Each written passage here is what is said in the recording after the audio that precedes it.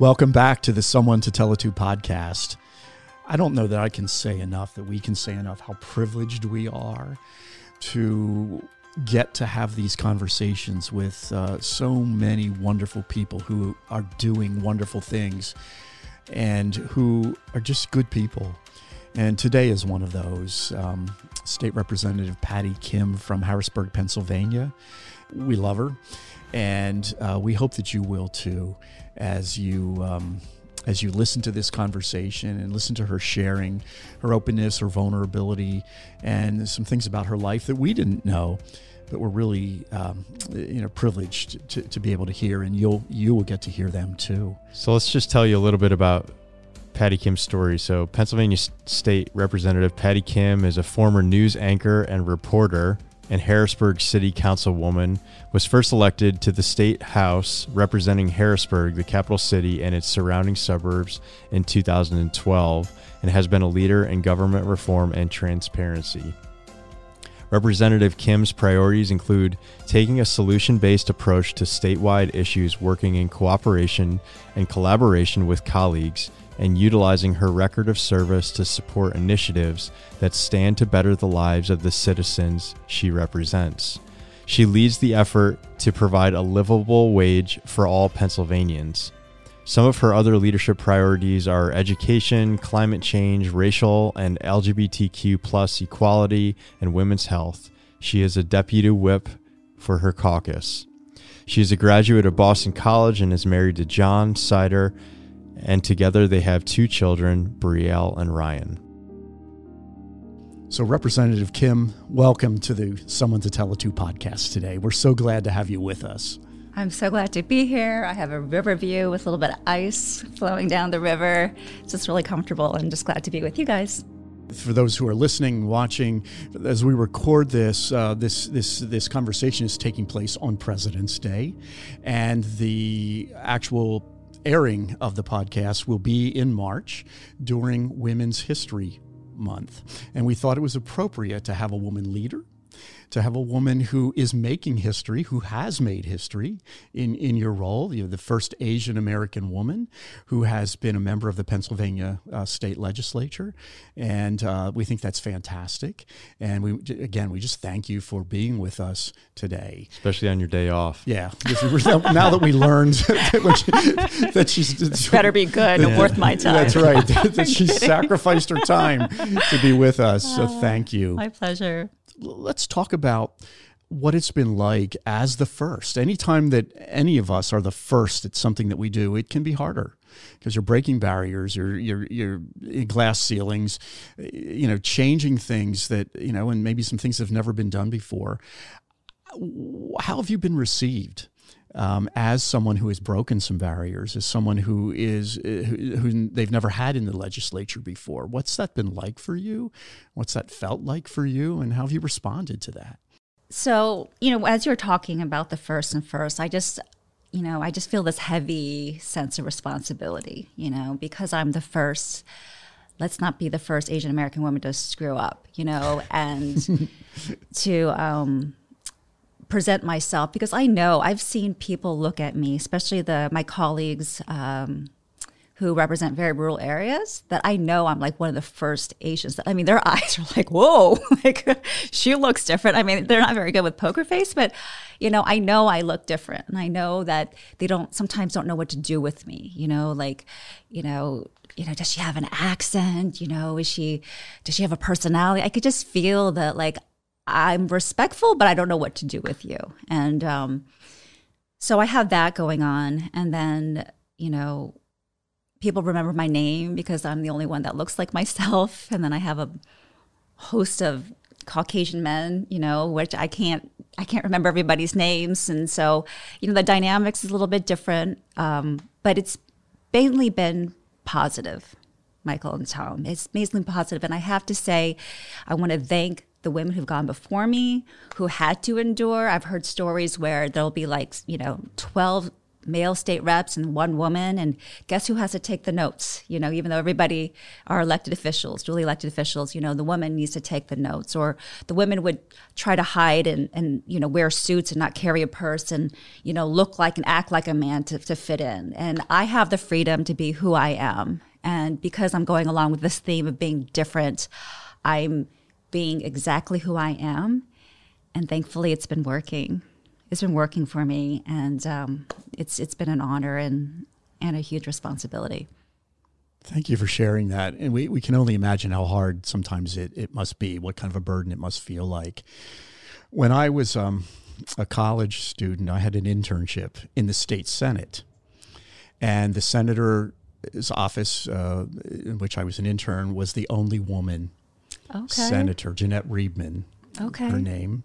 She was the chair of the Education Committee. And I found that to be an incredible privilege to be in the office of also a groundbreaker, someone who broke barriers. And she had served in the state house before that and then was elected to the Senate. But when she came to the Senate, she discovered that there were no restrooms for women. Yep. Because all of the senators for 200 years before that were male. Mm-hmm. And she needed to use a restroom. She had to walk entirely across the Capitol to the other side to utilize a restroom. Mm-hmm.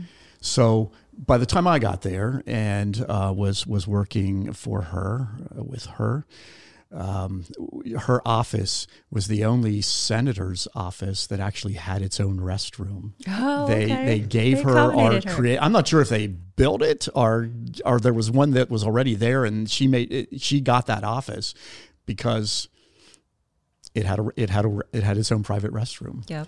And so it's just incredible to think about what simple things like that really aren't so simple, that anyone who's new and breaking barriers has to endure and has to experience. So we congratulate you for the grace with which you do it, and have done it for the last 10 years. Thank you. Yeah, you don't really pursue life and be like, I'm going to be the first of something. You know, you just kind of go with your passion, go with what you think is important, and it's the people. It's the people who I've come to love in the city of Harrisburg and in the surrounding areas, and to serve them is a real privilege. There's not a large Asian American population in my district specifically. You see a lot of Hawaiians, Californians, people in New York who are Asian American and represent a large population. I don't have that. So it is an honor that my constituents have accepted me and to keep voting me back, even though, you know, they may not relate to my culture. So it's truly a privilege, and I'm not going to ask too many questions like why me. Just keep serving until they kick you out. Well, a famous quote is by Teddy Roosevelt, who talks about just entering into the arena, and we'd just love for you to talk. Maybe you could take our listeners back to that moment when you decided this is the arena I'm going to enter. So President Roosevelt also said in his books, well, I learned through his books, is to get action. And my mother passed away from pancreatic cancer at age 60. And, you know, it was unfortunately 2 days after my wedding, and my world just crashed. And, Wow. You know, realizing in reality that we're not all going to live to 95 years old and have this, you know, perfect life, that life can end at 60. And so I felt that, you know, and at that time I was pursuing to be a news reporter. And, you know, in my selfish young Patty, I wanted to be famous. I wanted to make money. I wanted to be a news anchor and go back to the DC area where I grew up in my high school years, and to make a lot of money and be a news anchor. And that quickly got old. My first job, I was making $15,000 a year. It was so painful trying to work your way up. I remember going to the mall in Hagerstown, Maryland, where was my first job, and I was a morning news anchor, and a random person came up to me and said, "Yeah, you're that morning anchor," and I'm like, "Yeah." And he kind of shrugged his shoulder and walked away. And I'm like, is that what it feels like to be quote unquote famous? Like, this is so unsatisfying to have someone, you're that lady, walk away. And I was like, what in the world am I doing? And then, then my mother passed, and like, I need to do something that is more fulfilling. And my faith comes into that, where, it's service. We've been blessed with good health. I have a great family. I have great education. And what do I do with all of this? Do I hoard it and try to, improve? I tried to hoard it and try to be rich with it, but it became very, I can't find a better word, but unfulfilling, unsatisfying. My husband, where we met in Harrisburg, also ran for city council. And so that was my first thing, like, oh, regular people can run for politics. Like, he's just a regular guy. Like, he's running. I'm like, we went on a date and he's like, yeah, I'm running for city council. I'm like, shut up. No, you're not. And he's like, yeah, I'm running. He lost. He eventually lost. But in my head, again, regular people can run for politics. His good friend asked me to run for city council, and I decided. And I said, sometimes when you have some life experiences and they don't really go the way you want to, and then there's a moment where you're like, oh, this makes sense. This makes sense. I've been wanting to serve. I have name recognition as a news reporter. My husband went through this. He can help me out, and I can do what I'm supposed to do. And so even though it was incredibly scary, I don't want to do speeches. I don't like raising money. Who wants to be publicly criticized? No moral person wants to do that. But because I had this conviction that this is what I'm supposed to do, I just pushed through the extreme uncomfortable activities and just pressed my way through to get to the other side where I can do what I'm passionate about. Okay, you brought up something here that I want to ask about. So what was it like? Your husband ran and he did not win. You ran and you did win. How did your husband react to that? Yeah, my husband is very special, and I don't deserve him. We've talked about this, and that experience realized he does not want to be in politics. But my perspective is he did it to oust somebody. He wanted, because he couldn't stand the one person who was on city council. He wanted to oust him. I hate to say this, but a lot of guys do that. They're more aggressive. I want to push the guy out. For me, this is where I want to serve, and this is what I want to do with my life, where I think we had different motivations, and I think we had different results. And voters are incredibly perceptive, observant, and smart. They can tell from a mile away if someone's sincere or not. They know, and I've heard people say, Patty, I think your heart's in the right place. Mm-hmm. They may not agree with my politics, who I am, but if your heart's in the right place, I'm going to trust you with my vote. And I think that's where we were different. And he has been incredibly supportive, listens to all my boring stories, gets it that I have to be out late, always out, and I'll come home and I'll have wine and dinner ready for me because he knew I was working hard. So again, I don't want to gush over him. I'm sure he's happy that I'm saying this because I don't say it enough. I don't say it in his face. I'll say it on a podcast. But yeah, that's my husband, John. So he's obviously one of your heroes, but maybe you could talk for a few minutes just about some of your other heroes that really inspired you. Because I'm a mom of two, and it's so humbling being a parent, especially with teenagers right now, and not knowing and having to juggle. When I see other women, especially world leaders, whether it be the German chancellor, I don't care if our politics are not the same, but to get to that high level of, vice president with Kamala Harris, to that level, and I know that the higher you go, the more criticism you have, the more higher stakes that you have, the more that your family is sacrificed. I don't know how you guys do it. So especially world leaders, female world leaders are the ones who I just like to watch. I'm an observer. How do they operate? How do they stay sane with all that pressure cooker, environment? I'm just in awe of them. And I can't tell you the exact, I can't give you an exact person, but I'm just an observer of leaders. Well, as we're recording this, it's still in the midst of Black History Month, and so there's a quote by Rosa Parks that I come back to all the time, and she talked about always be fearless about doing the right thing. And we just love to take a few minutes just for our listeners to talk about doing the right thing and what that's looked like for you. And have there been any moments where you had to wrestle through a decision, but you continued to pursue the things that you value and the things that you hold true? So in the beginning of my term, which is almost 10 years from now, I decided to have a policy that I will take a meeting with anyone, any constituent in my district. And the ones who I kept coming to me and seeing a pattern were the reentrants, the formerly incarcerated folks, you know, who ex-offender is an outdated term, but an ex-offender. And I would listen to their stories. And, you know, I've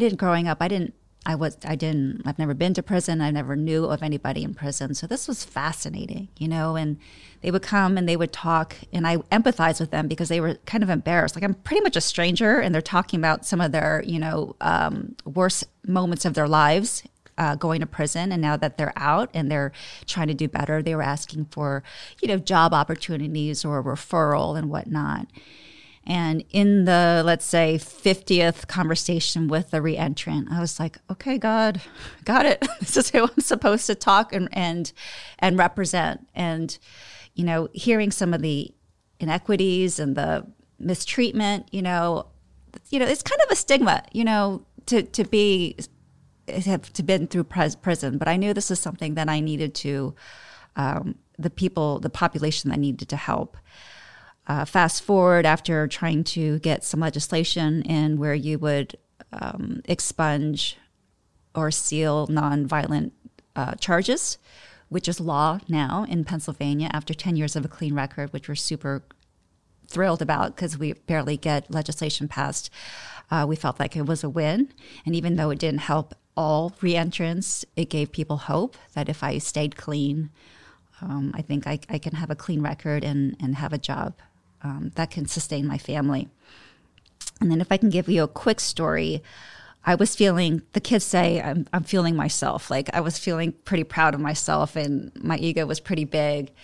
And I was like, yeah, you know, because people will come up to me and be like, I'm an ex-offender. Like, you can talk to me, Patty, because, you know, I know you like us. And so I was like the state rep who represented this population.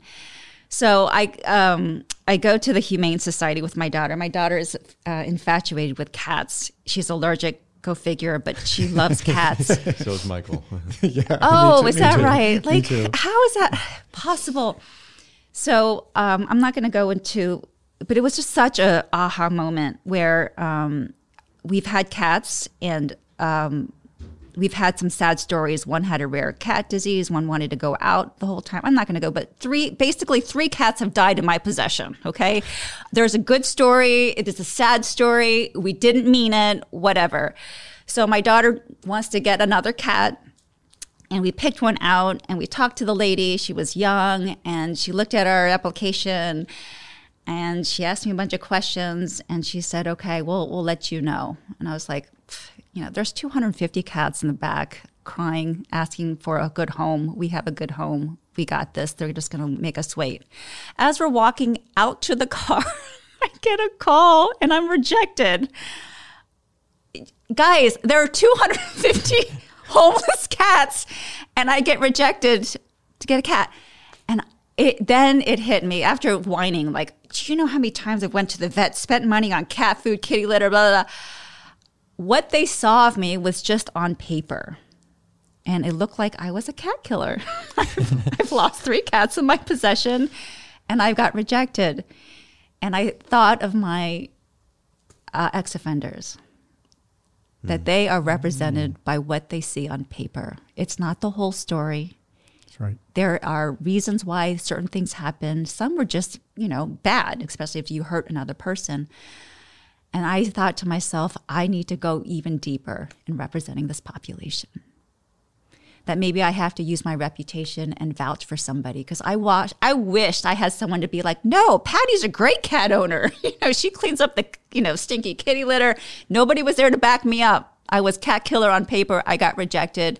And how many reentrants have felt that when it comes to jobs or just first impressions? And so I had that lesson made me go deeper. Such an important point. And I think for those of us who are parents who are listening, I know my wife and I, we try to impress this upon our own kids, is that it's removing people's decisions from who they are as individuals. So I often will say, like, reframing their way of looking at an individual, that this person made a bad decision. They're not a bad person. Exactly.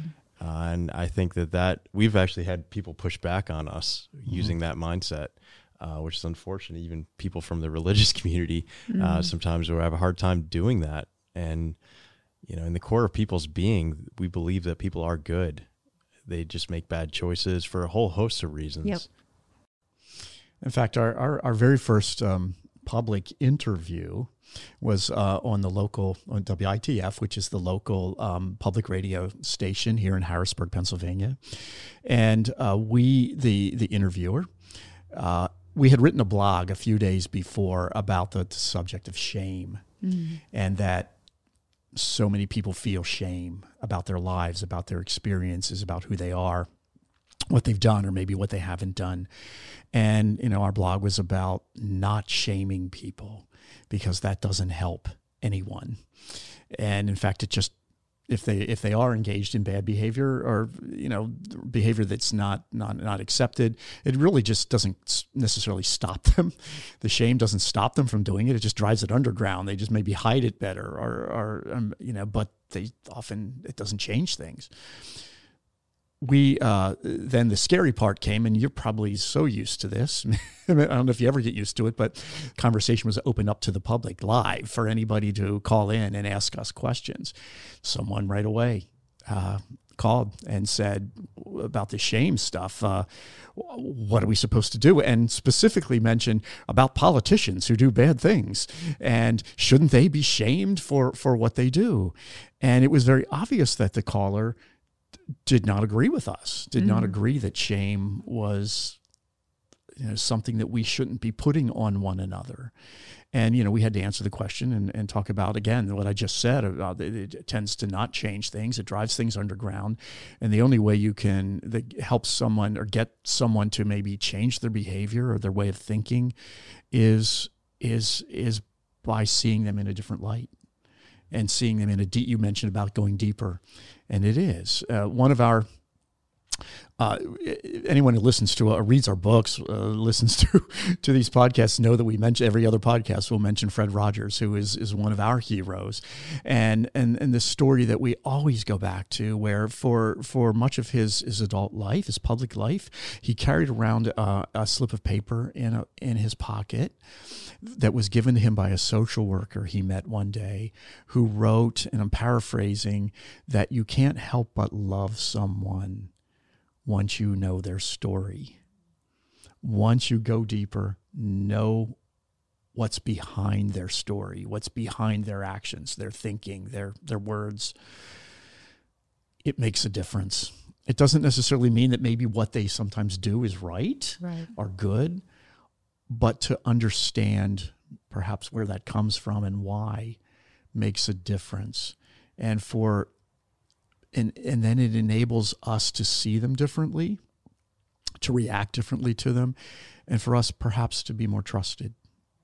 And then for them to open up more about their story. And it changes things. It changes things for those of us who are listening. It changes things for them as well. I'm not even sure whether there was a question there. It was just to pick up on what both of you have been saying about that, and how important it is to go deeper, to get to know people's story, and that's what we get to do every day. And it sounds as if that's what you're doing too. And so, you know, in your job, in your role as a legislator, so there's no secret that we are living in very turbulent, divisive times.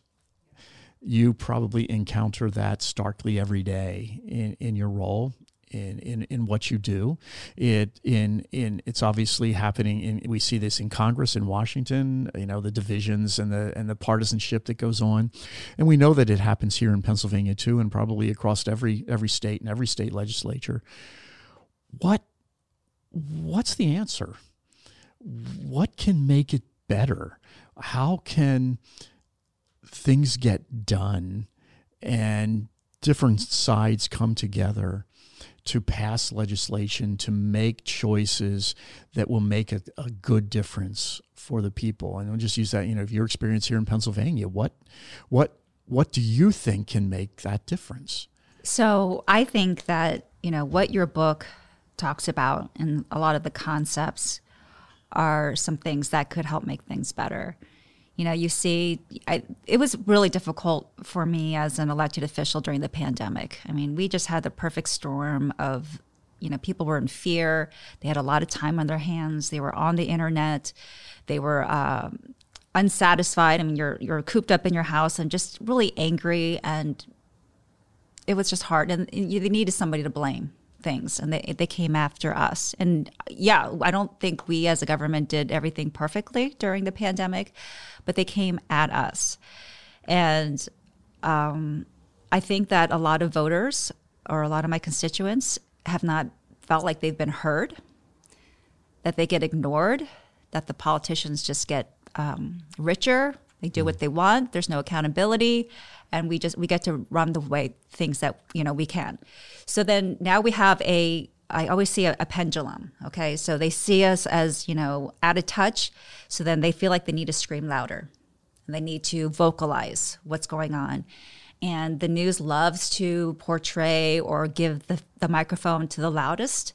And now the politicians are fearful of the extreme groups, either left or right.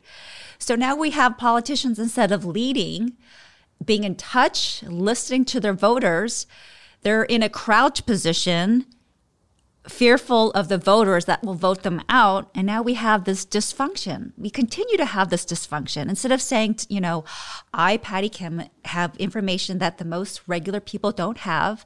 This is how I think we should lead, and I'm going to move forward, whether people like it or not. But this is what how we should be moving forward.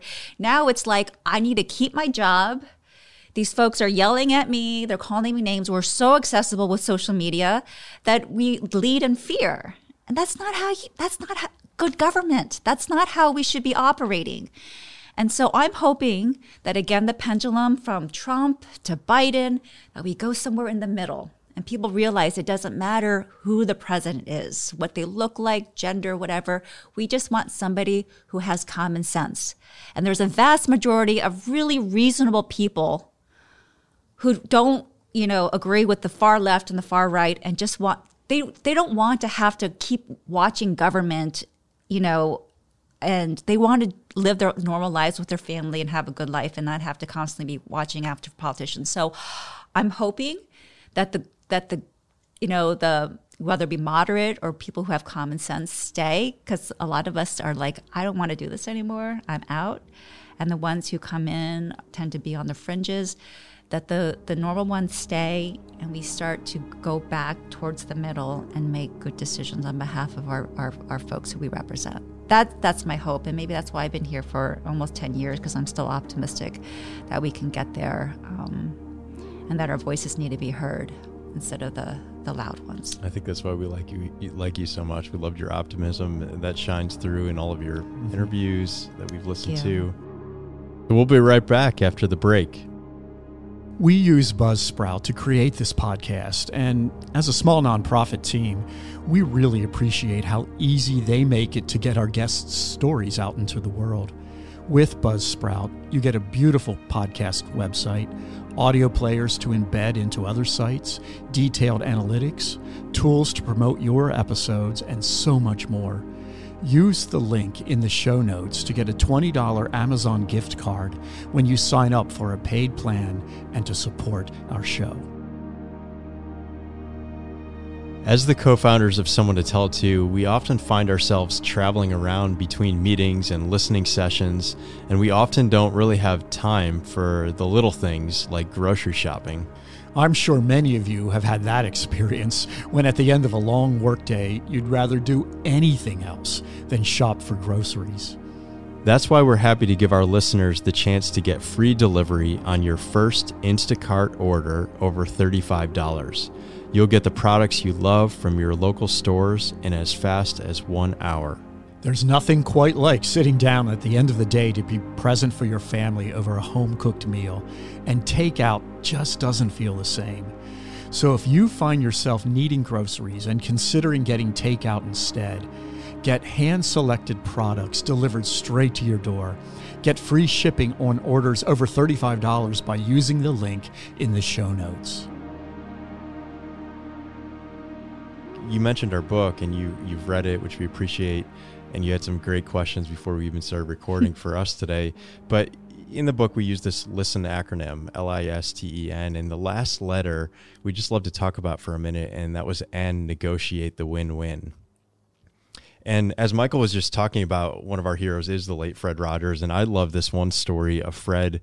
One Sunday morning, he was in his church that he attended weekly with his wife, and one of our friends was invited to church with him, and they were in church together. And that Sunday morning, and we both having been trained pastors, having served in churches, can understand this story. We can empathize with it deeply, where this woman got up. They had done like a public prayer time. Anybody have any prayer concerns? And the woman stands up and she goes on like this 5 to 10 minute rant about war. And everybody is just kind of like wanting to crawl below their seats and just hide. And even the pastor, I remember our friend Tim looked up at the pastor, and the pastor's like, I don't even know what to do right now. But they just let the woman process, and then, that settled. But then afterwards, after the service had ended, Fred literally made a beeline for this woman, and he had whispered to Tim, and he said, I don't know what, but that something terrible had happened to that woman as a result of war. And just the fact that he was able to see below the surface with her, I see a huge parallel there to finding a way forward in politics of negotiating the win-win. And that means hearing the deeper things that people care about. So maybe for a minute, you could just talk about what does it look like to negotiate the win-win? So I mentioned your book, and I didn't really expound, but it's coming back to me in that because I will listen to whoever is in front of me, that I send out a message. Even though I'm very progressive on paper, people think I'm easy to work with, that maybe I'm a moderate, and I'm open to linking arms. By just listening, I'm not yelling at people, I'm not interrupting them, but like if she's going to sit there and listen, then she's probably open to other ideas. And so that puts me in a category of somebody who I can work with across the aisle, which is super important. We have had some win-wins in terms of passing legislation. Some, medical marijuana is legal in Pennsylvania with the opioid addiction. There's a lot more programming for people who have addictions, and they're thankfully bipartisan issues. But we need to have folks to hear what we have in common first. Yeah. What is important to us? There's poverty in rural areas, in urban areas, and in suburban areas. Who matters to us? I think non-negotiable are the children. No matter how great or not great their parents are, it's not fair for these children to live in certain circumstances. Can we wrap our arms around that, to find the least common denominator? And I think that is where we can do win-win, but we have to listen to each other first and stop picking up the pithy remarks in DC and bring them down to the state and just talk over each other. So, my type of person in politics, introverted. I have to get over my shyness, which is so inconvenient as a politician. I look kind of weak because I'm not out there like pounding my chest. This is what we need to do. Let's fight, fight, fight. I look kind of weak because I'm not, that profile.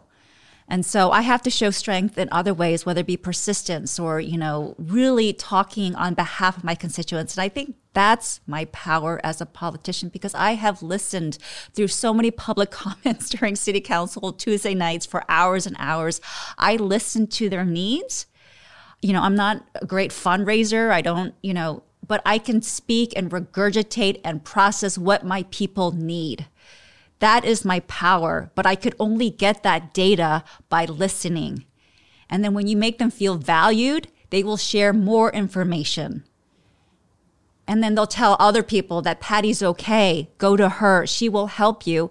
And therefore, I am not your typical politician, but listening, understanding, being curious about people and why they operate, and then understanding that hurt people hurt people. Exactly. People are damaged and may not be able to operate in what we think is normal, where then we have more empathy and sympathy for people and then realize we're all the same. I'm no better than you. I'm no better than you. So let me figure out how I can reduce some of your pain and suffering, because for some reason, my dad got out of Korean War and my mom escaped North Korea and went down to South Korea. I don't know how I got here. It's a miracle. But the limited time that I have here, I'm going to use it to better other people's lives, because I could die at 60 like my mom. So there's a sense of urgency. I know who I am and what I have. Let's serve and make other people's lives a little bit better. I have one more. I know I have that one is more. powerful. That's just amazing. Very powerful. Go ahead. I know. I have another question for you. I'd love to ask this. I even asked this of some of our team members, at someone to tell to, just especially some of the women. But I think it's important for all of us as leaders. Just what's the next glass ceiling you'd like to break through? You've already broken through a huge glass ceiling, but what's the next thing? It was in the paper that I was pursuing to be the running mate for Josh Shapiro. I was on a short list and it didn't work. And so I had a nice ego check. So I was looking to run for lieutenant governor for the Board of Pardons, because that's one of their main responsibilities, and with ex-offenders and second chances and whatnot. But that didn't work out. So I don't know, honestly, right now. I do know that my dad, who's 85 and a half, has always said, Patty, you just need to keep focusing on the voters or your people, and they will promote you. If you focus on being promoted, you're going to lose it. You're going to be seen in a different way as ambitious and not caring. So those are wise words. Yeah, I love my dad. And so I'm trying to keep just focused on the people in front of me right now and not try to grab for things that may not be for me. Thank you for listening to the Someone to Tell It To podcast. Wonders Found Thrift Shop is proud to be one of its sponsors. Wonders Found is an all-volunteer-run thrift shop begun to support our mission team as they rebuild homes in disaster areas. We support local missions, people experiencing homelessness, veterans, and children and youth outreaches. We also provide clothing and household items to families displaced by fire or flood. You can learn more at our website, wondersfound.org, or stop in to see what wonders you can find at 7810 Allentown Boulevard, Harrisburg, Pennsylvania. We hope you enjoy the rest of the podcast. Where did you, when you talk about listening and the power of listening and what that is, where did you learn that? How do you, I mean, you're speaking our words. I mean, you're speaking our... I feel like I could help write the book with you guys. Our values. And so where Maybe did our you, future books. Where did you learn that? So it came out of a position of weakness. You know, in an Asian family, you know, where academics was highly, highly focused and prized. Like, I was an average student. So I never thought I was smart. And then being shy. So how do I operate in public? I'm quiet and I can listen where I don't have to talk because I don't want to talk out loud. And so funny, I was a news reporter and you know, I'd ask questions and listen and get the information and get the sound bites. But then I use that in my own social interactions because now I'm awkward. So I just ask a bunch of questions so I don't have to talk. And if you do that long enough where you're listening and asking hopefully good questions, you learn a lot. And so then I have overcome that, you know, self-doubt where I've gained a lot of wisdom and knowledge that, you know, I can be confident in what I say because I've listened for pretty much my whole life. you know, and then also a secret, if you talk less, you look smarter. Like, wow, like, you know, Patty doesn't say much, but like I felt like I tricked people. But it was a skill that I had to develop because of my shyness and not feeling very smart. So I felt bad for the guy who you portrayed as Jeffrey. You know, he came out in a position of strength. You know, he leads this company. He does well. Well, at one point before the pandemic was doing well, you know, so, but he had to pivot in order to stay in that position where his, you know, colleagues actually want to be with him. And I read a book where it said, you know, what got you here won't get you there. So what got him there of, you know, sharp elbows, being kind of a jerk, being that aggressive leader, got him where he is, but it wasn't going to get him to the next level until he changed and listened to the two women and valued his coworkers. And for me, it was the opposite. You know, I got here at a position of weakness, but now I have to really up my skills in being assertive. You know, I feel like sometimes being assertive is being annoying. I don't want to be annoying. Blah, I don't want you to enter into my dialogue in my head. But I've had to pivot and build skills that would help me stay alive in politics or be effective, rather. Has it gotten easier? It's gotten easier, but you know, I'm 48, and I'm just like, man, Patty, it took you a long time to get here, but I'm so grateful that I, you know, because we're always, you know, always learning, that growth mindset versus the fixed mindset. You know, there's more to grow, and so I'm grateful for my progress. It took a little bit, took a little time. Well, you're talking with two introverts too. Yes. And here we are. I mean, you're in a very public position. We've been in public positions our whole careers too, and it's hard sometimes. And I think maybe we've learned to listen because of that as well. So I think you actually bring up a really good point, and how important. Yeah, how that can help those of us who, because we live in an extroverted world. I mean, only a quarter of people are basically introverts, and so the world is stacked against us in a lot of ways, and we have to find more creative ways to make our voices heard. To be heard. And we have a lot to say. Absolutely. And we would like to think, do believe that those who listen well do have a lot to say, because they've learned and they've heard things that maybe not everyone else or most other people don't hear or notice or see. I have one more question. Just what would you want our listeners to hear today from you? So in terms of in the beginning about women empowerment, you know, I'm kind of glad that we didn't focus on the barriers. You know, I don't want women to be like, oh, it's so scary. I don't want to do that. It's too hard. And even, you know, a shy, average kid, introverted, can be a leader. And this world needs more introverted leaders, because we add such a different, you know, I read the book Quiet, and she says, Susan Cain says the same thing. Like, we just add something different. It's not the key to success. It's not the end all be all, but we add an important element at the decision-making table. I think your concepts would make anybody a better person. And because it kind of came naturally for us, we can always do more and go deeper, and making sure that everybody feels valued. And I think that a lot of the observers of politics, some of them have valid complaints. I mean, we have screwed up in the past. There have been corrupt people who have taken taxpayer money and been irresponsible. But there are people who are missing something. They're trying to fill a void. And they think, if I fix politics, if I fix the environment and reverse climate crisis, I will have purpose in life. And we know as believers that that's not going to fix your life. So if we can give people more value in what they do, and that they don't have to work towards something and make sure that they take out a politician, that they've accomplished something, that they can just, you know, be happy and content with themselves, and you know, give their own contributions without, I don't know, being violent or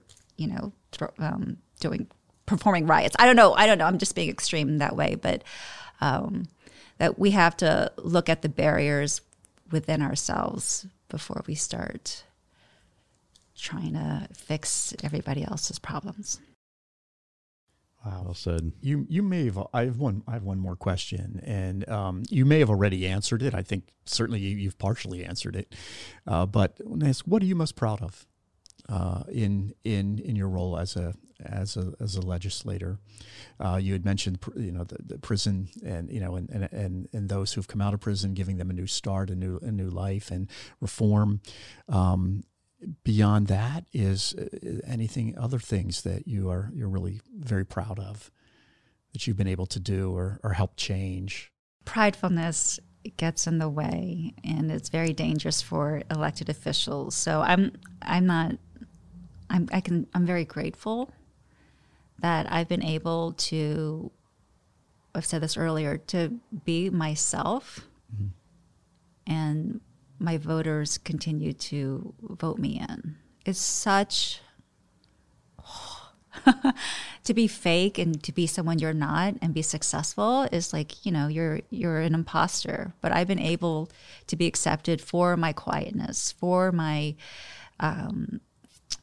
gentleness and kindness, and still be considered a strong leader. So just really grateful for that, and that I don't have to pretend to be someone else that I'm not. I love that answer. Thank you. Well, this has been wonderful. Thank you for, especially on your day off, spending an hour with us and our listeners. There's just so many takeaways. I can't wait to there's certain episodes, and this will be one of those. I just can't wait to re-listen to it. Just from the moment we first met you, we just felt a special connection, maybe because we're all introverts. We probably are the quieter people in the room, but that doesn't mean we don't have a lot to say and a lot to offer the world. Yeah. Thank you. Thank you for your openness, your vulnerability. I appreciate that so much. And your genuineness. It's very obvious. I really enjoyed this. And we're glad you did. Happy to do this. And I hope much success for your book, and I hope more people read it. Well, I think in our history of doing these podcast episodes, one of the things that I've noticed is sometimes the best interviews are the ones where we go off script and end up asking very few of the questions that we had initially scripted out. And this was one of those conversations in this dialogue that we just felt compelled to ask her questions that we did not even think about until maybe a response that she offered, and it just evoked something in us. And just can't say enough about her level of openness and just her sincerity. And she used the word genuine often. And from the moment we first met her, even years ago, she just is a genuine person. And for those of you who are listening today and wondering how we even got connected with her, this go around, she came to our first book launch in January for our new book, Listening 2 by 2, A Paradigm Shift for Leaders. That's when the magic happened.